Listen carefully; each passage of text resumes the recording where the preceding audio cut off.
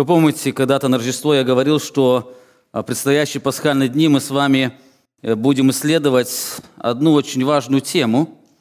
И сегодня я хотел бы именно начать эту тему, которая раскрывает очень важную духовную реальность. Дело в том, что в духовной жизни можно оказаться обманутым. Как в физической жизни мы часто сталкиваемся с опасностью быть обманутым, и эта опасность подстерегает нас также и в духовном мире.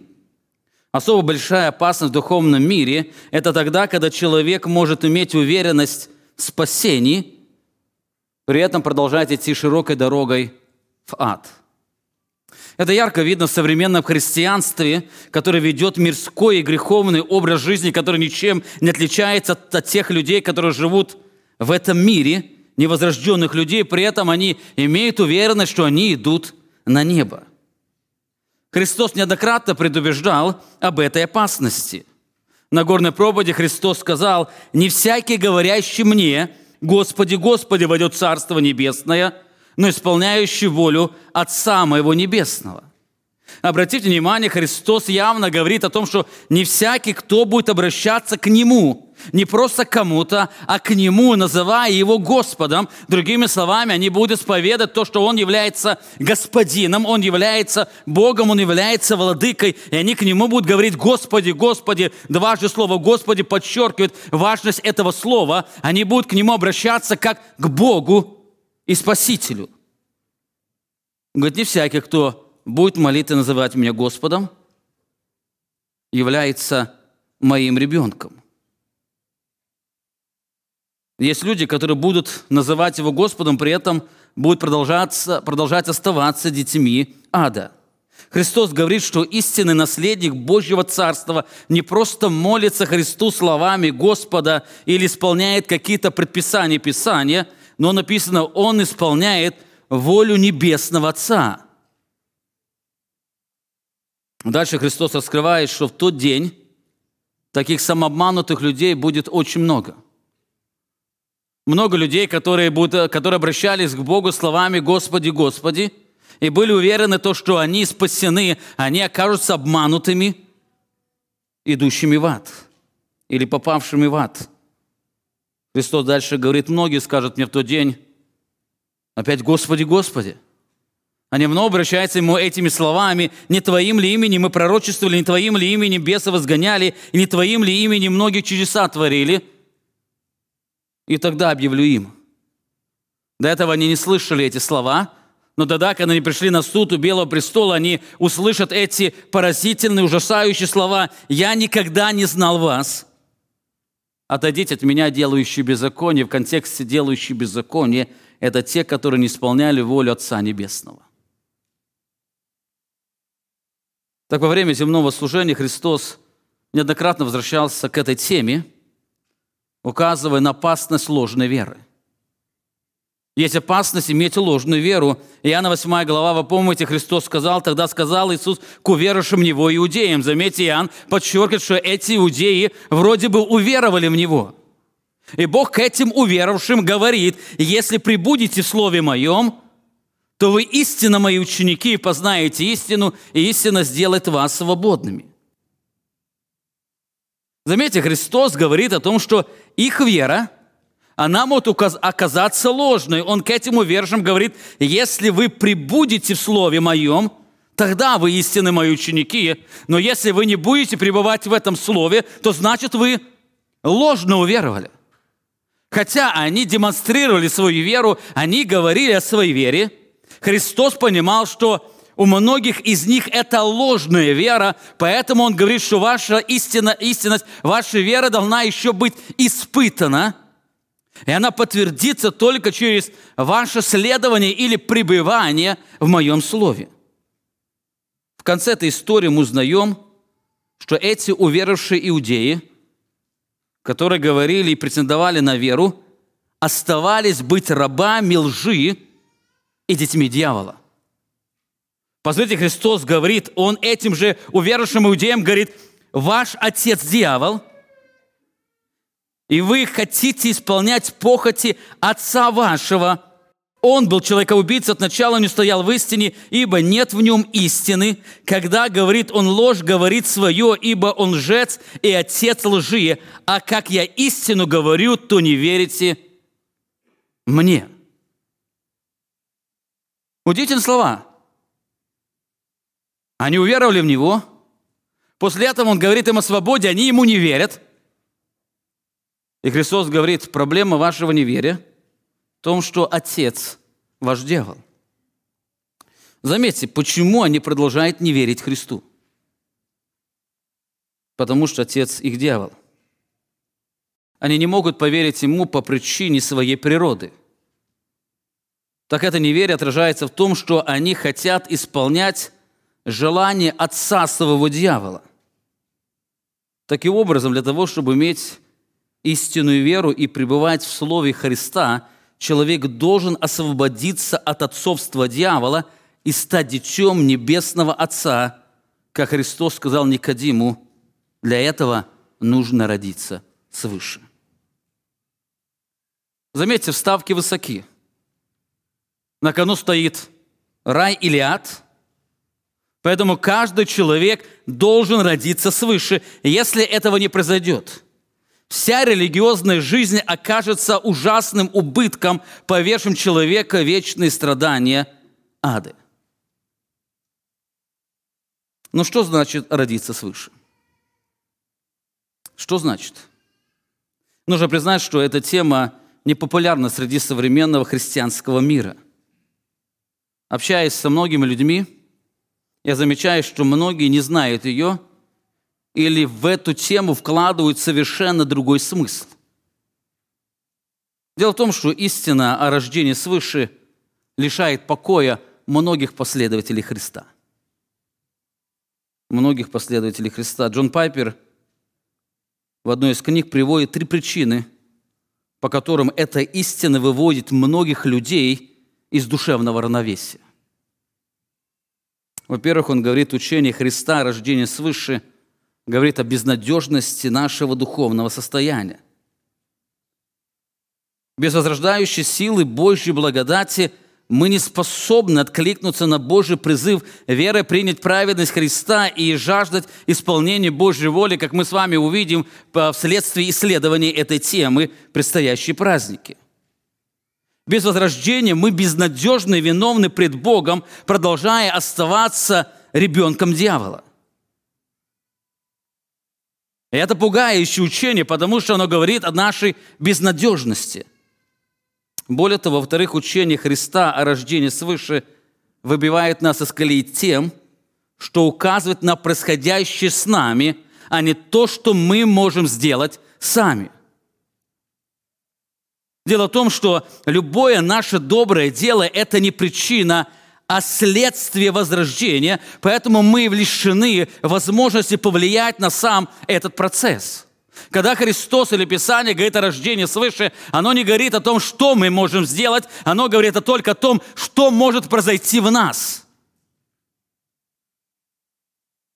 И это многих пугает. В-третьих, он продолжает, приводит 3-ю причину. Учение Христа о рождении свыше заставляет нас волноваться, потому что утверждает полную свободу Бога. Полную свободу Бога. Без возрождающей силы Бога, который все совершает по позволению воли своей, как апостол Павел писал в послании к Ефесянам, мы обречены на вечную погибель. Поэтому, если вам дано родиться свыше, то это целиком и полностью является выбором Бога, и это заставляет многих людей волноваться. Именно это для большинства людей является пугающей реальностью. Оно полностью выбивает значимость человеческого выбора, раскрывая полную его нищету. Знаете, вы можете с этим не согласиться, вы можете этому противиться, но если вы не родитесь от Божьего Духа, вы никогда не увидите Царствие Божие. Именно об этом Христос говорил Никодиму. Задать себе вопрос: пережили ли вы рождение свыше? Вы, может, годами ходите в церковь, может, с детства ходите в церковь, может, вы очень много знаете, но пережили ли вы рождение свыше? Это вопрос жизни и смерти. Так для того, чтобы нам иметь евангельский взгляд на эту важную тему или важную доктрину нашего спасения, как уже сказал, мы эти праздничные дни посвятим тому, чтобы исследовать эту тему, которую я назвал «Рожденный дважды». Все, кто присутствует здесь, они уже были рождены однажды на этой земле.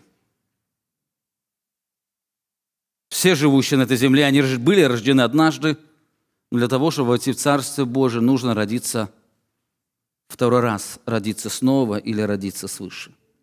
На протяжении нескольких недель мы попробуем ответить на несколько волнующих вопросов. Во-первых, что такое рождение свыше? Во-вторых, мы с вами посмотрим, почему нам нужно родиться свыше. Об этом подробнее будем говорить в этот четверг. Мы также с вами посмотрим на то, как происходит рождение свыше. Мы с вами коснемся, что я могу предпринять, чтобы пережить рождение свыше. Мы с вами также будем говорить, какие изменения или плоды приносит Божье действие рождения свыше. Мы также коснемся, как мы можем помочь другому родиться свыше и так далее.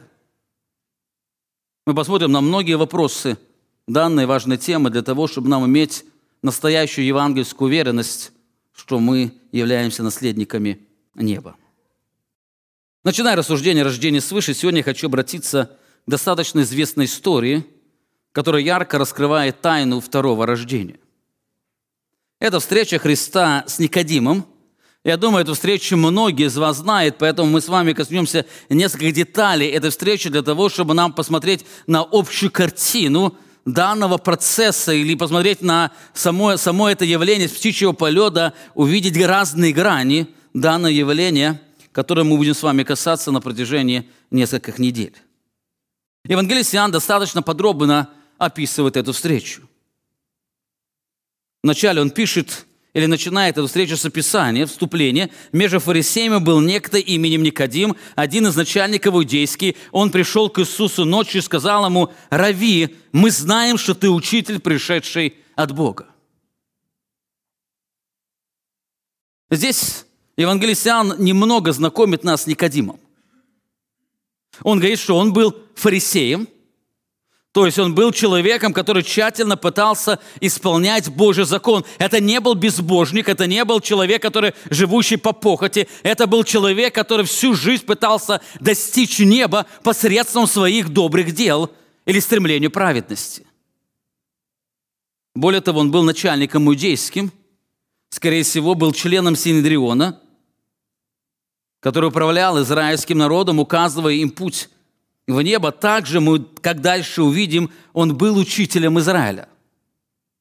Он учил людей Божьему Слову, Божьему закону. Он был человеком, который достаточно хорошо знал Священное Писание. Таким образом, это был достаточно религиозный человек, который был уверен в своем спасении. В то же самое время, как мы видим в этой истории, он продолжал идти прямой дорогой в ад, сам этого не подозревая. Однажды он ночью пришел ко Христу. Почему он пришел ночью, здесь евангелист Иоанн не говорит нам. То ли он был занят, то ли по традиции, обычно днем были люди заняты, по традиции учителя с учениками собирались вечером, и они могли долгое время беседовать. То ли он боялся, мы не знаем. Так, придя ко Христу, он обращается к нему со словом «рави». «Рави», что значит «учитель». Это было уважительное обращение, потому что этим именем называли человека, который соответствовал нескольким важным критериям учителя. Не каждого проповедующего называли учителем, не каждого учителя называли рави.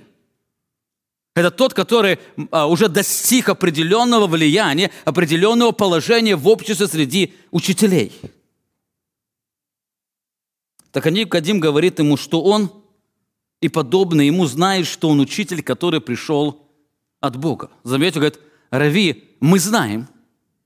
Мы не знаем, о ком идет речь слово «мы». Это включает он и его ученики, или он, или другие фарисеи. Но группа, с которой он много общался, они были уверены, что он является учителем, который пришел с неба, или который пришел от Бога.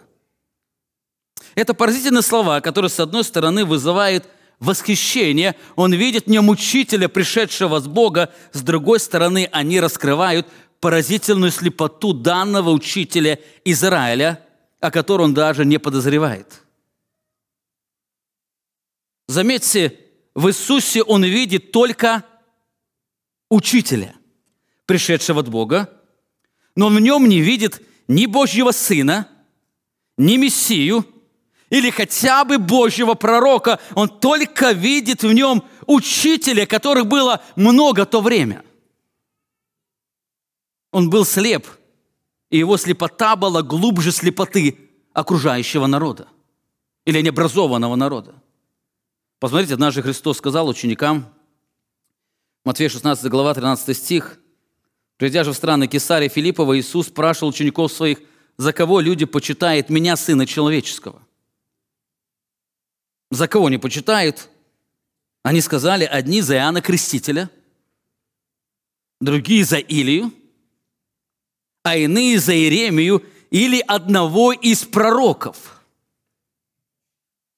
Заметьте, все окружающие люди Христа почитали выше учителя.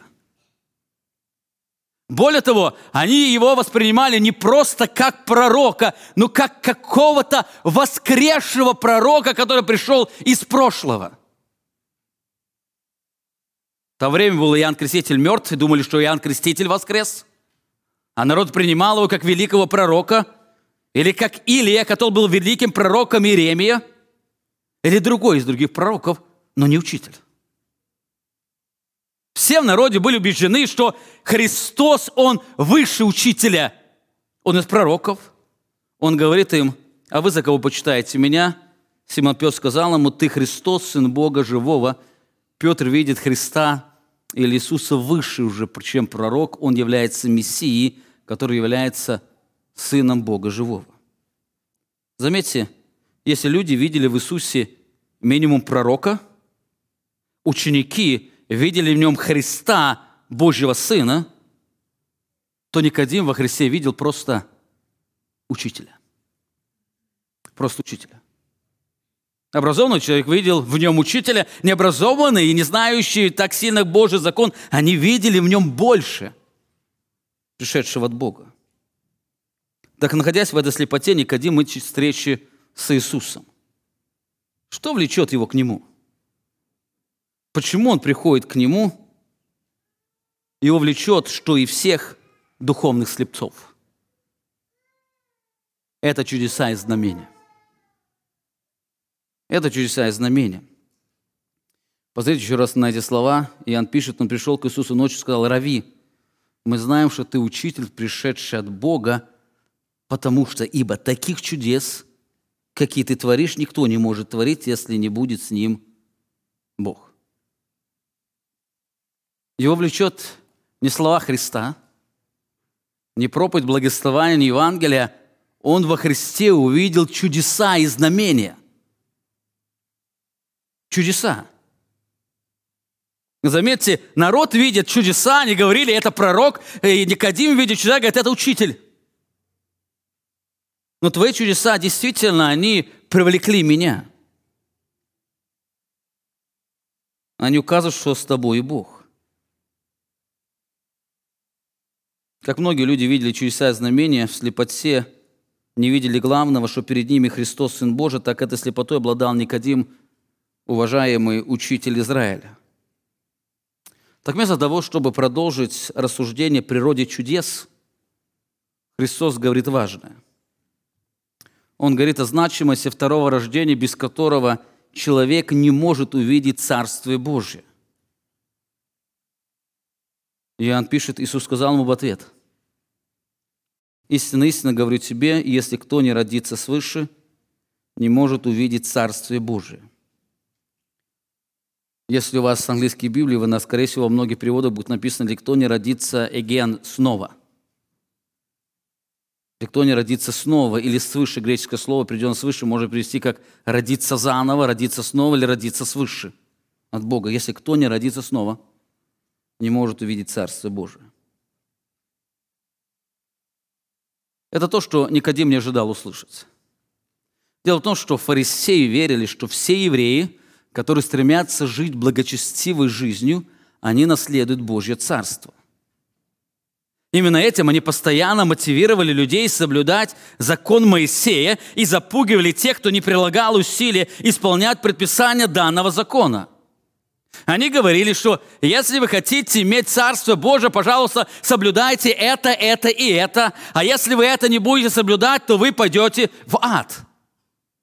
На это была построена вся их религиозная жизнь. И Дух Христос говорит: Никодим, я истина, 2 раза утверждение истины. Она призывает, чтобы он особо обратил внимание. То, что я говорю, это очень важно. Он говорит: ты можешь этому сопротивляться, ты можешь с этим не соглашаться, но я, как учитель, пришедший от Бога, говорю тебе, кто не родится снова или свыше, не может увидеть Царство Божие. Не может. Так выражение «не может увидеть» означает не в состоянии или не имеет возможности или не имеет силы войти в это царство. Фарисеи в то время не верили в воскресение мертвых, что после воскресения они идут в царство. Вы помните, как писал Даниил в 12 главе. Так Христос говорит, для того, чтобы туда войти, нужно пережить второе рождение. Другими словами, для спасения нужно не просто как-то усовершенствовать свою жизнь, нужно не просто как-то совершить какие-то дела милосердия и праведности. Для этого нужно не просто освободиться от каких-то грехов, но для этого нужно пережить новое второе рождение. Таким образом, для спасения нужна не новая, более совершенная религия, но новая жизнь. Христос пришел не для того, чтобы исправить религию иудаизма, но для того, чтобы принести новую жизнь. Дело в том, что каждый человек, живущий на этой земле, духовно мертв. Так единственное лекарство от этого состояния – это новое второе рождение. Именно как человек входит в этот мир посредством физического рождения, так в Божье Царство человек может войти только посредством духовного рождения. Нет ни одного человека, который пришел в этот мир, игнорируя процесс рождения. Так не будет ни одного человека, который войдет в Божье Царство, в Божий мир, игнорируя процесс духовного рождения. Именно с этого начинается спасение. Оно начинается не с каких-то правил, оно начинается не с какой-то свободы, не с каких-то усилий, оно начинается с действия Божьей благодати. Это когда Бог дает новую жизнь. Так о значимости второго рождения говорил не только Христос, но и все авторы Нового Завета. Смотрите, апостол Петр в своем послании, он пишет: «Благословен Бог, Отец Господа нашего Иисуса Христа, по великой своей милости, возродивший нас воскресением Иисуса Христа из мертвых к упованию живому». Если Бог даст возможность, мы на Пасху будем говорить подробнее об этом тексте, который скрывает, что возрождение было возможно только воскресению Иисуса Христа. Он воскрес, чтобы мы могли быть рождены снова. Иоанн писал об этом в своем послании: «Всякий верующий, что Иисус есть Христос, от Бога рожден». Он опять указывает на спасение, как о рождении от Бога. Иаков пишет: «Восхотев, родил Он нас словом истины, чтобы нам быть некоторым начатком Его создания». Опять новое творение, оно связано именно с рождением от Бога. Об этом также писал апостол Павел на 1 Титу. Он спас нас не по делам праведности, которые бы мы сотворили, но по своей милости, банью возрождения и обновления Духом Святым. Все авторы Нового Завета, они говорят о необходимости, важности и ценности рождения свыше. Без него никто не может войти в Божье Царство. К сожалению, человеческое сердце склонно противиться этому учению, так как оно сталкивается с безнадежностью и полной зависимостью от того, кто способен это совершить. Именно это противление пережил Никодим. Услышав ясное учение Христа, он приводит аргумент, который якобы опровергает то, что Христос пытается сказать. У него есть серьезный аргумент, который, на его взгляд, он противоречит словам Иисуса Христа о том, что человеку нужно родиться свыше. Он говорит ему, Никодим говорит ему: как может человек родиться, будучи стар? Неужели может он в другой раз войти в утробу матери своей и родиться? Этот вопрос раскрывает, что Никодим правильно понял Христа. Правильно понял Христа. Дело в том, что сравнение спасения с рождением уничтожает значимость человеческих усилий. Подумайте, все, кто в зале находится, имеющие первую жизнь или пережившие первое рождение, что вы сделали, чтобы прийти в этот мир? Я не спрашиваю, что родители ваши для этого сделали, но что вы, будучи младенцем, сделали для этого, чтобы родиться в этот мир? Совершенно ничего. Совершенно ничего. Никто из вас не выбрал время, когда родиться, то ли в первом, то ли в 21 веке. Никто из вас не выбирал семью, в которой родиться, то ли христианская, то ли нехристианская, мусульманская или атеистическая. Никто из вас не выбирал город, страну. Даже вы не могли выбрать малейшего свое имя. Вы не выбирали пол. Вы вообще ничего не выбирали. Вы даже не выбирали, вам родиться здоровым или вам родиться больным. Зрячим или слепым. И так далее. Вы ничего. То же самое Христос говорит, происходит со вторым рождением. Подумайте, что мертвый человек может сделать, чтобы появилась в нем жизнь? Ничего, ничего, да еще ничего. Единственное, что он может делать, только отравлять воздух своим удушающим ужасным запахом мертвости. Больше ничего.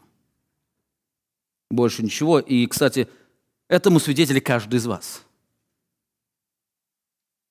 Когда вы приходите на кладбище, и там лежит мертвый человек, и вы хотите, чтобы он воскрес. Сколько вы не обещаете ему благословений, вы миллионы, миллиарды ему подарите, только чтобы он встал или ожил. Сколько вы его не проклинаете ужасными проклятиями, вы знаете, ничего не поможет. Если он мертв, то он мертв. Часто люди задают вопрос, если для спасения не нужна религиозная активность, дисциплина или решение, а только новая жизнь, которая может быть дарована только Богом, то что делать с человеческой ответственностью, о которой так много говорится в Священном Писании? Именно этот вопрос волновал Никодима. Он как бы говорит, если спасение связано только со вторым рождением, то что для этого может сделать человек? Как он может родиться снова? Неужели он может вновь войти в утробу матери своей, чтобы родиться второй раз? Что он может сделать? Это серьезный вопрос человека, привыкшего воспринимать спасение через призму человеческих дел и его ответственности. Это проблема всех людей и всех религий. Они учат, что для спасения человек должен что-то сделать, а Христос учил, что для спасения с человеком должно что-то произойти. Чтобы быть спасенным, с человеком должно что-то произойти. Но все учат, что с ним должно что-то, он должен что-то сделать. Так Христос говорит, он должен пережить второе рождение. Именно поэтому апостол Павел неоднократно противоставляет возрождение делам праведности. Посмотрите еще раз послание Титу. Он спас нас не по делам праведности, которые бы мы сотворили, а по своей милости баню возрождения и обновления Святым Духом. Он спас нас только по своей милости. И как Он спас? Он родил нас и обновляет постоянно Духом Святым. Итак, Никодим, услышав ясное учение Иисуса о втором рождении, приводит аргумент, который якобы опровергает его слова. Отвечая на его вопрос, Христос раскрывает истинную природу второго рождения. Истинную природу второго рождения, Он говорит: Никодим, ты просто не понимаешь, что такое второе рождение. Иисус отвечал: истинно, истинно говорю тебе, если кто не родится от воды и духа, не может войти в Царствие Божие. Если раньше Он говорит, что если кто не родится снова или свыше, то здесь он добавляет родиться свыше, это значит родиться от воды и духа. Но что это значит? Что это значит родиться от воды и духа? Одни говорят, что родиться от воды – это ваше физическое рождение, а родиться от духа – это духовное рождение. Поэтому для того, чтобы войти в Царство Божие, вы должны сначала родиться на эту землю, а потом родиться свыше. Другие говорят, родиться от воды – это крещение, от духа – это от Духа Святого, поэтому крещение необходимо для спасения человека. Третье сравнивают воду с Писанием, а духа с действием Духа Святого и так далее. Так ответ на этот вопрос должен был знаком или должен был знать сам Никодим, учитель Израиля. Именно поэтому Христос позже скажет ему: ты, учитель Израиля, этого не знаешь? Он должен был это знать. Христос говорит, как с учителем, его языком, тот, который знает Священное Писание. Так что Никодим должен знать? Он должен знать о том, что спасение является только действием самого Бога. Именно об этом Бог говорит через пророка Иезекииля. Посмотрите, я приведу один из текстов Иезекииля, 36 глава, 22 стих сказано: «Посему скажи дому Израилеву, так говорит Господь Бог, не для вас я сделаю это, дом Израилев, а ради святого имени моего, которое вы обеславили у народов, куда пришли, и освящу великое имя мое, бесславное у народов, среди которых вы обеславили его, и узнают народы, что я, Господь, говорит Господь Бог, когда явлю на вас святость мою пред глазами их». Заметьте, что сделает Господь ради имени своего? Подумайте, что сделает Господь, а не люди, чтобы не бесславилось имя Его грехами Его народа. Что Он сделает? Пророк отвечает дальше. «И возьму вас из народов, и соберу вас из всех стран, и приведу вас в землю вашу, и окроплю вас чистой водой, и вы очиститесь от всех скверн ваших, и от всех идолов ваших очищу вас, и дам вам сердце новое, и дам вам дух новый дам вам, и возьму из плоти ваше сердце каменное, и дам вам сердце плотяное, вложу внутрь вас дух мой, и сделаю то, что вы будете ходить в заповедях моих, и уставы мои будете соблюдать и выполнять, и будете жить на земле, которую я дал отцам вашим, и будете моим народом, и я буду вашим Богом». Удивительные слова. Это удивительное описание Божьего спасения. Заметьте, что сделает Бог. Здесь сказано, Он возьмет, соберет, приведет, омоет, даст новое сердце, даст новый дух или даст новую жизнь, Он вложит Духа Святого и так далее. Заметьте, все это сделает сам Господь. Подумайте, что вы к этому можете прибавить? Что вы к этому можете прибавить? Совершенно ничего. Совершенно ничего. Здесь нет никакого призыва, что должен сделать израильский народ, чтобы не бесславилось Божье имя их преступлениями и грехами. Здесь сказано все, что сделает Бог, и этого будет достаточно. Именно поэтому Он явит свою святость, свое совершенство, непостижимость. Посмотрите на результат Божьих деяний. Они очистятся от всего нечестия и идолов. В их сердцах написано «забьется жизнь», то есть оно было каменное, недвижущее, то есть мертвое, и вдруг оно станет плотяное, оно станет живое. В этом сердце появится жизнь. Так что они будут ходить в заповедях Бога и будут исполнять уставы Его. Он не скажет о том, что они будут стремиться ходить. Он говорит о факте, когда я это произведу, в вашей жизни забьется жизнь так, что вы будете ходить в заповедях моих, исполнять их будете. Вы будете жить, они будут жить в Его царстве, и будут Его народом, и Он будет Богом их. Именно это благословение Нового Завета, которое мы читаем, будем вспоминать в четверг, и о которых мы читаем в книге Откровения. Он будет нашим Богом, и мы будем Его народом.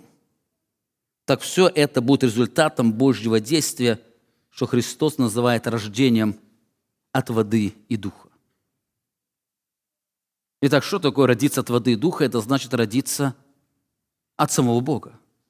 Он использует эти слова Никодиму, чтобы Никодим вспомнил эти слова пророка Иезекииля, который говорит: «Он окропит вас водой», то есть омоет вас водою и даст вам Духа Святого. Это Он это сделает. Он даст вам новое сердце, новую жизнь, которая не будет больше бесславить Его. После этого Христос говорит Никодиму: рожденный от плоти есть плоть, а рожденный от Духа есть Дух. О чем это? Христос раскрывает: плотская жизнь производит только плоть, а духовную жизнь может произвести только Божий Дух.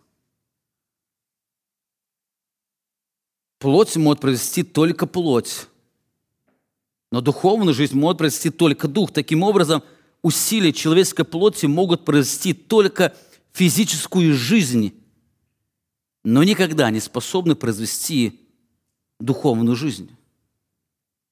Поэтому, сколько бы человек ни старался произвести духовную жизнь, он будет всегда терпеть поражение. Рождение, рожденное от плоти, есть плоть. Все ваши усилия могут привести только к появлению плоти, но никак к духовной жизни.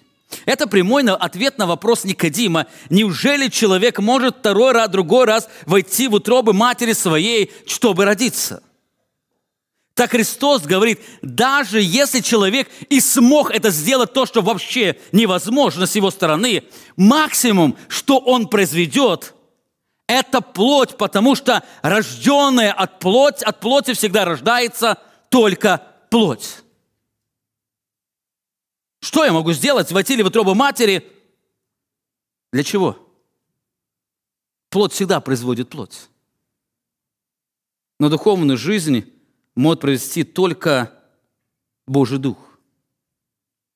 Это еще раз раскрывает тщетность всех человеческих усилий. Об этом Христос неоднократно говорил своим ученикам. Помните, Иоанна 6 глава, там сказано: «Дух животворит», то есть Дух дает жизнь, плоть не приносит никакой пользы. Слова, которые я говорю вам: Дух и жизнь. Дух дает жизнь, говоря о духовной жизни. В духовной жизни плоть не приносит совершенно никакой пользы. Почему все наши усилия не могут принести пользы? Потому что все наши усилия могут принести только плоть. Они не способны произвести что-то духовное. Они производят только плоть. Данное наставление Христа произвело в сердце Никодима удивление. Христос дальше говорит ему: не удивляйся тому, что я сказал тебе, должно вам родиться свыше. Заметьте, эти удивительные слова. Никодим правильно понял Христа. Если до этого Христос сказал: если кто не родится свыше, Никодим уже понимает, что он нуждается в рождении свыше. У него происходит в сердце удивление. Он говорит: не удивляйся тому, что вам должно родиться свыше. Тебе и тем, кто убежден, что я учитель, только учитель, который пришел с неба. Вам нужно родиться свыше. Глаголу «не удивляйся» раскрывает, что Никодим пережил изумление или был поражен словами Христа. Так что поразило данного учителя? Почему он был поражен словами или осознанием, что ему нужно родиться свыше? Так это то, что ему, старому человеку, который посвятил свою жизнь религии и стремлению к праведности, ему, который имел абсолютную уверенность в своем спасении, ему, который вообще считали наследником Божьего Царства, ему нужно родиться свыше, иначе он не увидит Божьего Царства. Он думал, что направляется к Богу на лоно Авраамова, но он продолжает идти дорогой в ад, которую провозглашал другим людям. Он продолжает наследовать то, что он думал наследуют только язычники. Но не он и не его круг братьев, фарисеев, которые тщательно пытались исполнить закон для того, чтобы возвысить или достигнуть Божьего Царства. Представьте себе,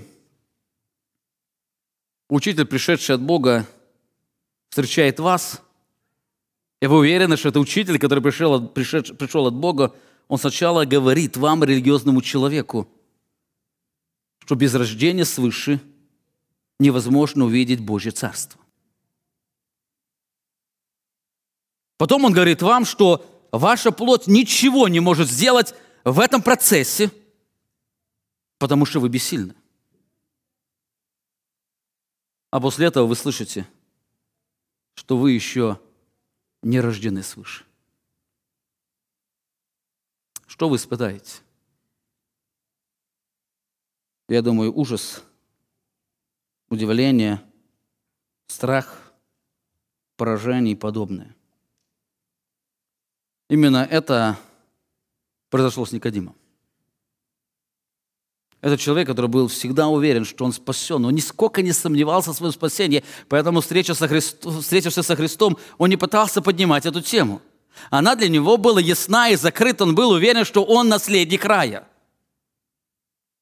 И вдруг Христос начинает раскрывать ему учение спасения, в котором он видит, что он еще продолжает являться наследником ада.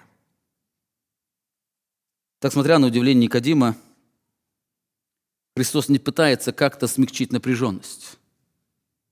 Он не говорит ему: Никодим, еще не все потеряно, ты еще живой на этой земле, ты поверь, что я Мессия, и тогда ты родишься вновь.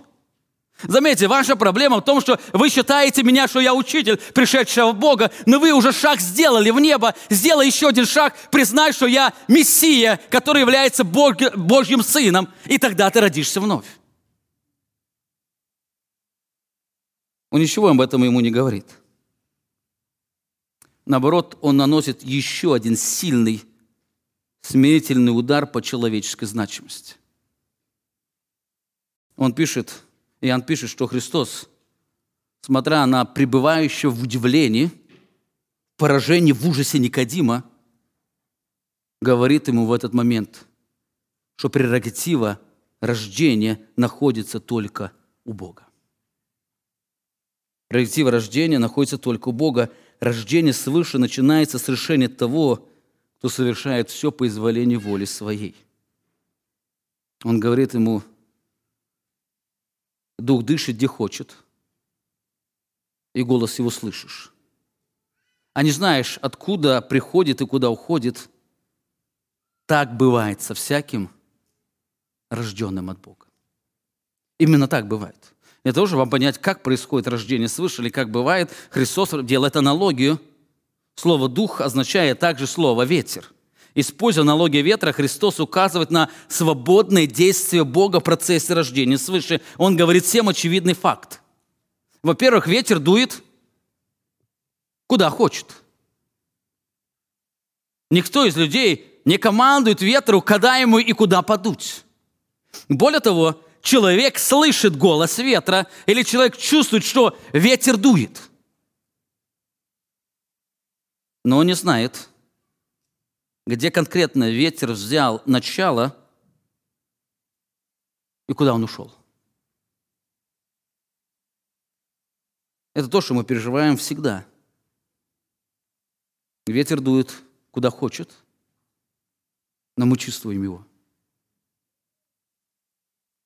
Именно так бывает с рожденным от Бога. Так о чем здесь Христос говорит? Знаете, как вы не можете контролировать ветром, так вы не можете контролировать действием Духа Святого.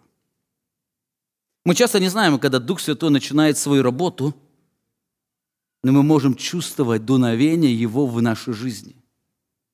Именно, знаете, по этой причине многие люди не знают, когда они именно были рождены от Бога, но они точно знают, что Дух Божий даровал им жизнь.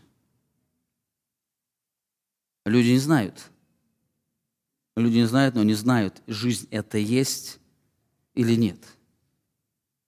Именно об этом Христос говорит Никодиму, который пытается понять, как он может родиться свыше, что он может сделать. Он говорит: прерогатива рождения свыше не в твоих руках. Это одна из поразительных истин, скрывающих, что прерогатива рождения – это решение самого Бога. Кстати, об этом писал Иаков. Вы помните, 1 Иаков написано: восхотев, родил Он нас словом истины, чтобы нам быть некоторым начатком Его созданий. Кто это восхотел? Это действие Бога. Это слово означает свободное правление, творческую волю и решение кого-то. Так здесь говорится, что это решение самого Бога. Это Он захотел и родил нас словом истины. Законченное действие «восхотел» обозначает, что желание Бога, оно предшествовало рождению человека, духовному рождению. Это Его желание произвело духовную жизнь. Об этом также писал апостол Иоанн в прологе Евангелия от Иоанна. В 1 главе 12 стихе он говорит: «А тем, которые приняли Его, верующим во имя Его, дал власть быть чадами Божьими». И даже написано «которые». Вот эти верующие, которые не от крови, не от хотения плоти и не от хотения мужа, но от кого? Но от Бога родились. Кто это верующие? Это те, кто родился от Бога. Заметьте, они родились не от крови, и нет желания какого-то человека, то ли самого человека, то ли другого человека, но они родились только от Бога. Это было ничем не обусловленное действие самого Бога. Так эти слова вызвали вновь удивление человека, который всегда в своем спасении полагался на себя, опираясь на учение об ответственности человека. Он вновь в недоумении спрашивает. Никодим сказал ему в ответ: как это может быть? Как он может быть? Возникает вопрос, что может быть? Никодим, что тебе непонятно? Бог действует, когда хочет. И тогда, когда Бог явит свою благодать в человеке, появится новая жизнь, и именно тогда он увидит Царство Божие. Но его спрашивает вопрос, как это может быть? О чем это вопрос? Никодим вновь не понимает удивительной истины в новом рождении. Другими словами, он говорит, как это может быть, если всегда учили о том, что человек несет ответственность за свое спасение, а ты здесь говоришь о том, что спасение начинается с суверенного Божьего действия, то как это быть? Как совместить можно две эти истины? Что делать со словами Божьих пророков, которые говорили или призывали людей к действию? Что сделать с словами Божьих пророков, которые говорили об ответственности человека за их наказание или за гнев Божий, который будет их постигать? Как это может быть? Знаете, одним из больших препятствий данного непонимания является человеческая логика. Она не может понять, если спасение – это действие Божьей благодати, то за что тогда человек несет ответственность? Как это может быть, я в своей голове не могу соединить? Излагая эту тему, апостол Павел в послании к римлянам подразумевал, что у человека возникнет данный вопрос. У человека возникнет данный вопрос. Он пишет: «Итак, кого хочет, милует, а кого хочет, ожесточает. И ты скажешь мне». Это следующий вопрос, который все люди задают. Если Бог кого хочет милует, а кого хочет ожесточает, у всех возникает вопрос, за что же еще обвиняет? То, с другими словами, за что человек несет ответственность? Ибо кто может противостоять воле Его? Если в Божьей воле было не возродить данного человека, то за что вы будете судить данного человека, если ему не был дан шанс родиться свыше? Как бы спрашивает человек. Дальше Христос дает ответ на этот вопрос. Христос дает удивительный ответ на этот вопрос, раскрывая непостижимость второго рождения. Иисус отвечал ему, помните, зазвучал вопрос, как это может быть? Иисус отвечает ему, ты учитель Израилев, этого ли не знаешь? Истинно, истинно говорю тебе, мы говорим о том, что знаем, мы свидетельствуем о том, что увидели, а вы свидетельства нашего не принимаете. В этих словах содержится упрек. Упрек. Как Никодим, будучи учителем Израиля, этого не знает? Никодим, неужели ты этого не знаешь? Так что он должен был знать? Он должен знать ответ на свой вопрос. Как это может быть? Он должен знать учение пророков о милостивом Божьем спасении. Так Христос говорит, я знаю, о чем говорю. Или мы знаем, скорее всего, Христос находился с учениками, и Он говорит, мы знаем, о чем мы говорим, а вы наше свидетельство не принимаете. И после этого Христос говорит очень важные слова. Он говорит, если я скажу вам о земном, и вы не верите, как поверите, если буду говорить вам о небесном? Обратите внимание, какое здесь ключевое слово, если можно брать, включить следующий слайд. Какое здесь ключевое слово? Если я говорю вам о земном, вы не верите, то как поверите, если буду говорить вам о небесном? Два же слова стоит вера. Я говорю вам о земном, вы не верите. Тогда, если я вам буду говорить о небесном, то как вы поверите?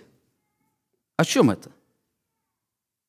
Почему если они не верят, когда Христос говорит о земном, то они никогда не поверят, когда Он будет говорить о небесном?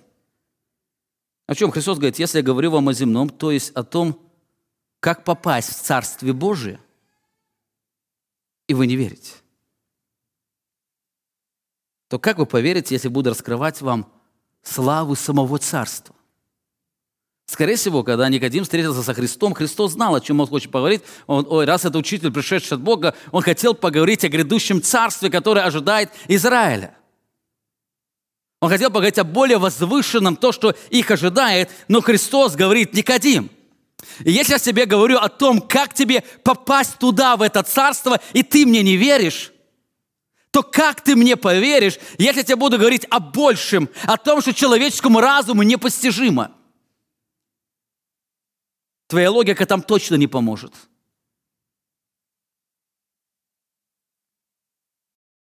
Так истинная причина Никодима не в том, что он логически не может понять Божье действие и ответственность человека, а в том, что он не верит самому по Богу. Проблема заключалась в его неверии. Это очень важно. Христос говорит, если вы не можете соединить учение о рождении свыше с учением с человеческой ответственностью, это нормально. Именно для этого Бог дал вам не только логику, но дал вам и веру. Он дал вам и веру. Именно поэтому, если рождение свыше не можете понять человеческой логикой, то примите эти слова из уст учителя верой.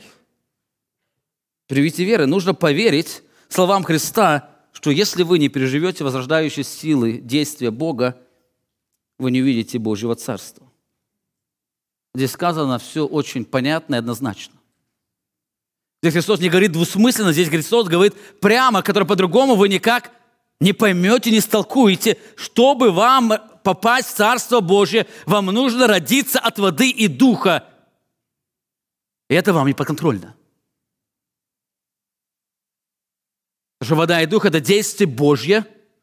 А дальше он раскрыл о том, что Бог действует свободно. Итак, мы видим парадокс. Никодим знает, что Иисус – учитель Израиля, который пришел от Бога, но в то же самое время он не верит тому, что говорит ему этот учитель, который был послан Богом. Он не верит. Заметьте, до этого он сказал: я знаю, что ты учитель, пришедший от Бога, но раз я пришел от Бога, то верь мне. Но Христос говорит: ты не веришь, когда я говорю тебе. Почему он не верит? Это приводит нас к следующему пункту свидетельства второго рождения. Никодим не верит, потому что он еще не был рожден от Бога. Он не верит, потому что он не был еще рожден от Бога. Посмотрите, 7 стих: «Не удивляйся тому, что я сказал тебе, должно вам родиться свыше». Он еще не рожденный. И 12 стих говорит: «Если я сказал вам о земном, и вы не верите, как поверите, если буду говорить вам о небесном?» Проблема неверия Никодима говорила о том, что он еще не рожден от Бога, ему нужно родиться свыше. Он должен не просто услышать о сверхъестественном действии Бога, но он сам это сверхъестественное действие Бога должен пережить в своей жизни. Если этого не произойдет, он не войдет в Царствие Божие. Именно об этом неоднократно писал Иоанн, раскрывая, что одно из свидетельств рождения свыше является наличие веры. Вера является одним из ценных плодов рождения свыше. 1 Иоанна 5 глава сказано: «Всякий верующий, что Иисус есть Христос от Бога рожден». Посмотрите, глагол «верующий» – это настоящее время, он сейчас верит. Продолжение, он от Бога рожден. Рожден, слово законченное, глагол «арист» указывает о том, что это уже точно произошло. Вы можете сказать другими словами: каждый человек, всякий кричащий ребенок, он родился. Кричащий сейчас кричит, а родился, это уже совершено было. Так подумайте, что было первое, крик или рождение? Вы скажете рождение. Вот то же самое здесь делает апостол Иоанн, раскрывая, что свидетельство нашего рождения от Бога является жизнь веры. Я вам когда-то читал слова Джон Стотта, он пишет: сочетание настоящего времени верующий и прошлого рожден очень важно. Оно ясно показывает, что вера – это следствие, а не причина рождения. Текущее действие, наша вера в настоящем – это следствие, потому доказательство пережитого прошлого возрождения, благодаря которому мы стали и остаемся Божьими детьми.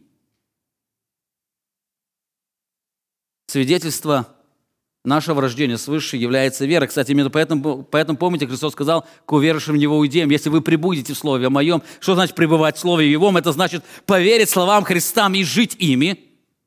И они стали противиться, они стали не верить Его словам. И что Христос сказал? «Отец ваш дьявол». То есть вы еще не рождены, вы продолжаете быть в мертвом состоянии, вы продолжаете быть детьми ада. Подобное Иоанн пишет в начале Евангелия: «А тем, которые приняли Его, верующим во имя Его, дал власть быть чадами Божьими, которые не от крови, не от хотения плоти, не от хотения мужа, над Бога родились». Заметьте, опять законченное действие «родились» – это прошлое, они верят сейчас во имя Его. Они приняли Его, они верят в Его. Почему? Потому что они от Бога родились. Хотя рождение свыше и вера являются одномоментными событиями, другими словами, нет человека, который был рожден свыше, но не верующий, и нет человека верующего, который не был рожден свыше. В хронологии они являются одномоментными событиями. В логическом порядке рождение предшествует веры, или вера является следствием рождения. Люди верят только потому, что пережили возрождающее действие Бога. Посмотрите, об этом также Иоанн писал в 6 главе. После очередной проповеди Христа в Капернауме народ спросил Его: «Какое же ты дашь знамение, чтобы мы увидели и уверовали Тебе?» Что ты сделаешь? Они понимают, что главное дело Бога, которое Бог сказал, чтобы они веровали, и они просят: «Дай нам знамение, чтобы мы поверили». Дальше Христос раскрывает, что причина их неверия заключается не в отсутствии знамения. Если бы причина их веры заключалась именно в том, чтобы они получили убежденность, что Он является пришедшим от Бога, то есть Он совершил великое знамение, Он бы это сделал. Но Он раскрывает, что причина их неверия не в том, что нет от знамения, но в том, что они пережили возрождающее соприкосновение Бога. Им нужно соприкоснуться с особым призывом Бога, и поэтому дальше Христос говорит: «Никто не может прийти ко мне, если не привлечет его Отец, пославший меня, и я воскрешу его в последний день». У пророка написано: «И будут все научены кем? Богом. Всякий, слышавший от кого? От Отца, и научившийся приходит ко мне». Заметьте, нужно услышать не просто слова Христа, нужно услышать слова Христа, слова Отца. Бога, те, кто был научен самим Богом, они к Нему приходят. Это ответ на вопрос: какое ты дашь нам знамение, чтобы мы поверили в Тебе? Христос говорит: вам не нужно знамение. Вам нужно услышать Слово Бога. Если привлечет вас Отец, тогда вы придете. Именно поэтому Писание, говоря о возрождении, часто говорит о спасительной вере. Вы помните Евангелие в книге «Деяния», которую вы многие изучали на малой группе, там сказано, Лука, описывая спасение, в 13 главе пишет: «И уверовали все, которые были предуставлены к вечной жизни». Заметьте, уверовали все. Кто уверовал? Кто был Богом предопределен к вечной жизни, кто не был предопределен, тот не уверовал. Вера является следствием второго рождения. Таким образом, свидетельство второго рождения является спасительной верой. И последнее, если Бог даст, на протяжении этой серии мы еще несколько раз будем возвращаться к некоторым важным истинам, которые дают нам больше понять рождение свыше. Христос раскрывает результат рождения свыше. Результат. Мы с вами увидели значимость его, мы с вами увидели противление людей к этому учению, мы с вами увидели природу, мы увидели прерогативу Бога в этом рождении, мы увидели непостижимость этого учения, которое не способно понять человеческая логика, оно принимается верой. Мы увидели свидетельство свидетельства второго рождения, которое является спасительной верой. Последний Христос говорит о результате второго рождения. Он говорит: «Никто не восходил на небо, как только шедший с небес Сын Человеческий, сущий на небесах, и как Моисей вознес змею в пустыне, так должно вознесено быть Сыну Человеческому, дабы всякий верующий в Него не погиб, но имел жизнь вечную». Кто это верующий? Мы с вами увидели, это тот, кто от Бога рожден.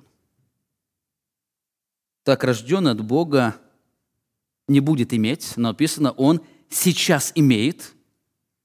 И он имеет не просто жизнь, но жизнь вечную. То есть рождение от Бога производит не просто духовную жизнь, но жизнь, которая будет протекать вечно. Сегодня народе часто спорят, а можно ли потерять спасение, то есть можно ли потерять вечную жизнь? Этот вопрос можно по-другому задать. Может ли вечная жизнь закончиться? Некоторые соглашаются с тем, что ее нельзя потерять, но утверждают, что от нее можно отказаться. Человек может сказать: «О, мне эта жизнь не нужна. Я думал, что когда-то мне нужна, она мне дана, или Бог мне дал, а я говорю: нет, Господи, не нужна мне эта вечная жизнь». Но это не так. Если жизнь вечная является просто подарком, который был вам дан, то вы его можете вернуть. Например, если эта Библия является подарком, который мне, например, подарили, то в какой-то момент я могу вам ее вернуть. Но если вечная жизнь – это то, что Бог сверхъестественным путем совершил вас, и она стала частью вас, и вы стали этим обладать, то есть вы стали обладать не просто жизнью, но вечной жизнью, которая не придется, как вы ее можете вернуть? Другими словами, я могу вам вернуть эту Библию, но я никогда не смогу вам вернуть все слова, которые я прочитал в этой Библии. Прочитано, а где останется? Со мной, потому что она стала уже частью меня, это стало уже определенным знанием. Вот то же самое, что вечная жизнь – это не то, что Бог вам дал, вечная жизнь – это то, что Бог вас сделал. Иметь жизнь вечную – это не значит услышать о сверхъестественном действии Бога, это значит пережить это сверхъестественное действие Бога. И если вы получили жизнь вечную, вы можете быть уверены, что эта жизнь никогда не закончится. Мы имеем временную физическую жизнь, но Бог дал нам вечную духовную жизнь. И если она закончится хоть у кого-то в какой-то момент, тогда это не была жизнь вечная, а значит, Христос оказался бы лжецом. Но заметьте, Христос неоднократно говорил, 6 глава, 47 стих: «Истинно, истинно говорю вас, верующий меня имеет что? Жизнь вечную». Он имеет эту жизнь вечную.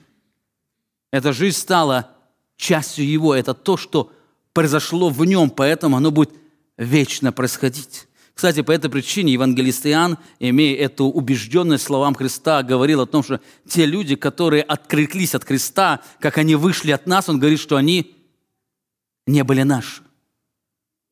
Не были наши. Почему они не были наши? Через это открылось то, что они ушли. через это открылось, что не все, кто с нами, они наши.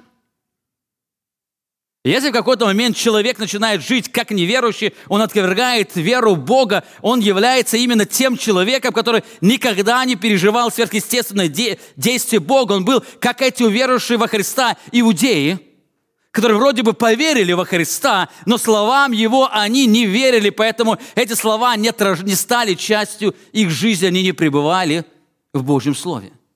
Или они пребывают в Божьем Слове. Вечная жизнь – это является даром нового рождения. Но, вы знаете, на этом история Никодима не заканчивается.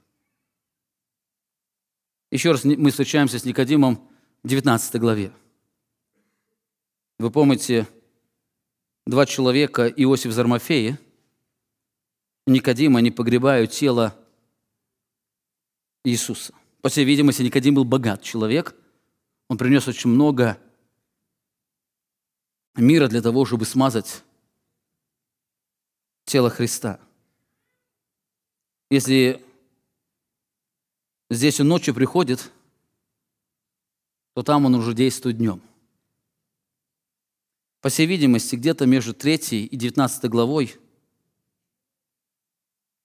дуновение Божьего Духа, оно повеяло на него и дало ему жизнь. Никодим не был рожден тогда, но наступил момент, когда дуновение Духа дало ему жизнь, и он поверил словам Христа. Он поверил. Предание говорит, что он был изгнан из Синедриона, синагог, из Иудеи за преданность Христу. Будучи богат, он стал беден. Он был настолько беден, что его дочери жили в нищете и были презираемы. Их настолько презирали, что им приходилось искать себе еду, копаясь в мусорках, где копались животные. Когда проходили люди или раввины, и они видели бедных дочерей или бедную дочь, первый спрашивали, чья ты дочь? И когда они слышали, что это дочь Никодима, они отворачивались и уходили, оставляя ее голодной. Но знаете, хотя он стал беден на земле, он был богат на небе. От него отворачивались мертвецы, а он обладал жизнью, которую когда-то Бог ему дал. Итак, перед нами удивительная картина, раскрывающая непостижимую тайну второго рождения. Это картина Божьей благости, милости и доброты, это картина бессилия человеческого сердца. Как уже сказал, смотря на это, возникает множество вопросов. Почему нам нужно родиться свыше? Как происходит рождение свыше? Что я могу предпринять, чтобы родиться свыше? Какие плоды приносит рождение свыше? Как другим помочь родиться свыше и так далее? На эти вопросы попытаюсь ответить в следующих несколько проповедях, которые Бог дает нам иметь в эти праздничные дни. А сегодня я хотел бы, чтобы в вашем сознании осталась одна очень важная истина, которую Христос сказал Никодиму. Истинно, истинно говорю тебе, если кто не родится свыше, не может увидеть Царствие Божие. Если в вашей жизни не произошло рождение свыше, каким бы вы религиозным человеком не были, вы продолжаете быть детем ада. Почему нам нужно рождение свыше? Как уже сказал, об этот вопрос мы попытаемся ответить в предстоящий четверг, когда будем вспоминать последнюю вечерю Христа с учениками. Давайте вместе благодарим Бога за то, что Бог дарует нам соприкоснуться с Его Словом и обогатиться Его тайной. Великий, непостижимый, славный Бог, Ты даровал нам сегодня возможность в этот воскресный день погрузиться в Твое Слово, еще раз погрузиться в эту удивительную тайну нового рождения, погрузиться в тайну Твоего владычества, погрузиться в красоту и щедрость Твоей благодати. Это слово, оно приводит в трепет, потому что мы признаем, что мы бессильны даровать новое рождение. Наши порой сердца переживают беспокойство за наших детей, потому что Мы желаем, но бессильны дать им новую жизнь. Сколько мы не стараемся, эта жизнь не протекает в них, потому что мы способны произвести только плоть. С другой стороны, переживая эту удивительную силу, мы радуемся, потому что Твоя благодать соприкоснулась с нами и даровала нам эту новую жизнь. Мы благодарим Тебя. И сегодня просим Тебя, Ты благослови каждого Твоего ребенка, кто действительно пережил рождение свыше, утвердиться в Твоих словах, верою больше познать и постигнуть Твою благодать. Те, кто находится обманутым, еще считая себя спасенным, но продолжает идти дорогой в ад, Отец Небесный, даруй Твое рождение. Даруй им веру, даруй им соприкосновение, даруй им жажду Твоего Слова. Наш вечный Царь и Бог, мы славим, поклоняемся Тебе, и мы знаем, что Ты соделаешь то, что Ты предопределил, наш вечный Царь и Бог. Аминь.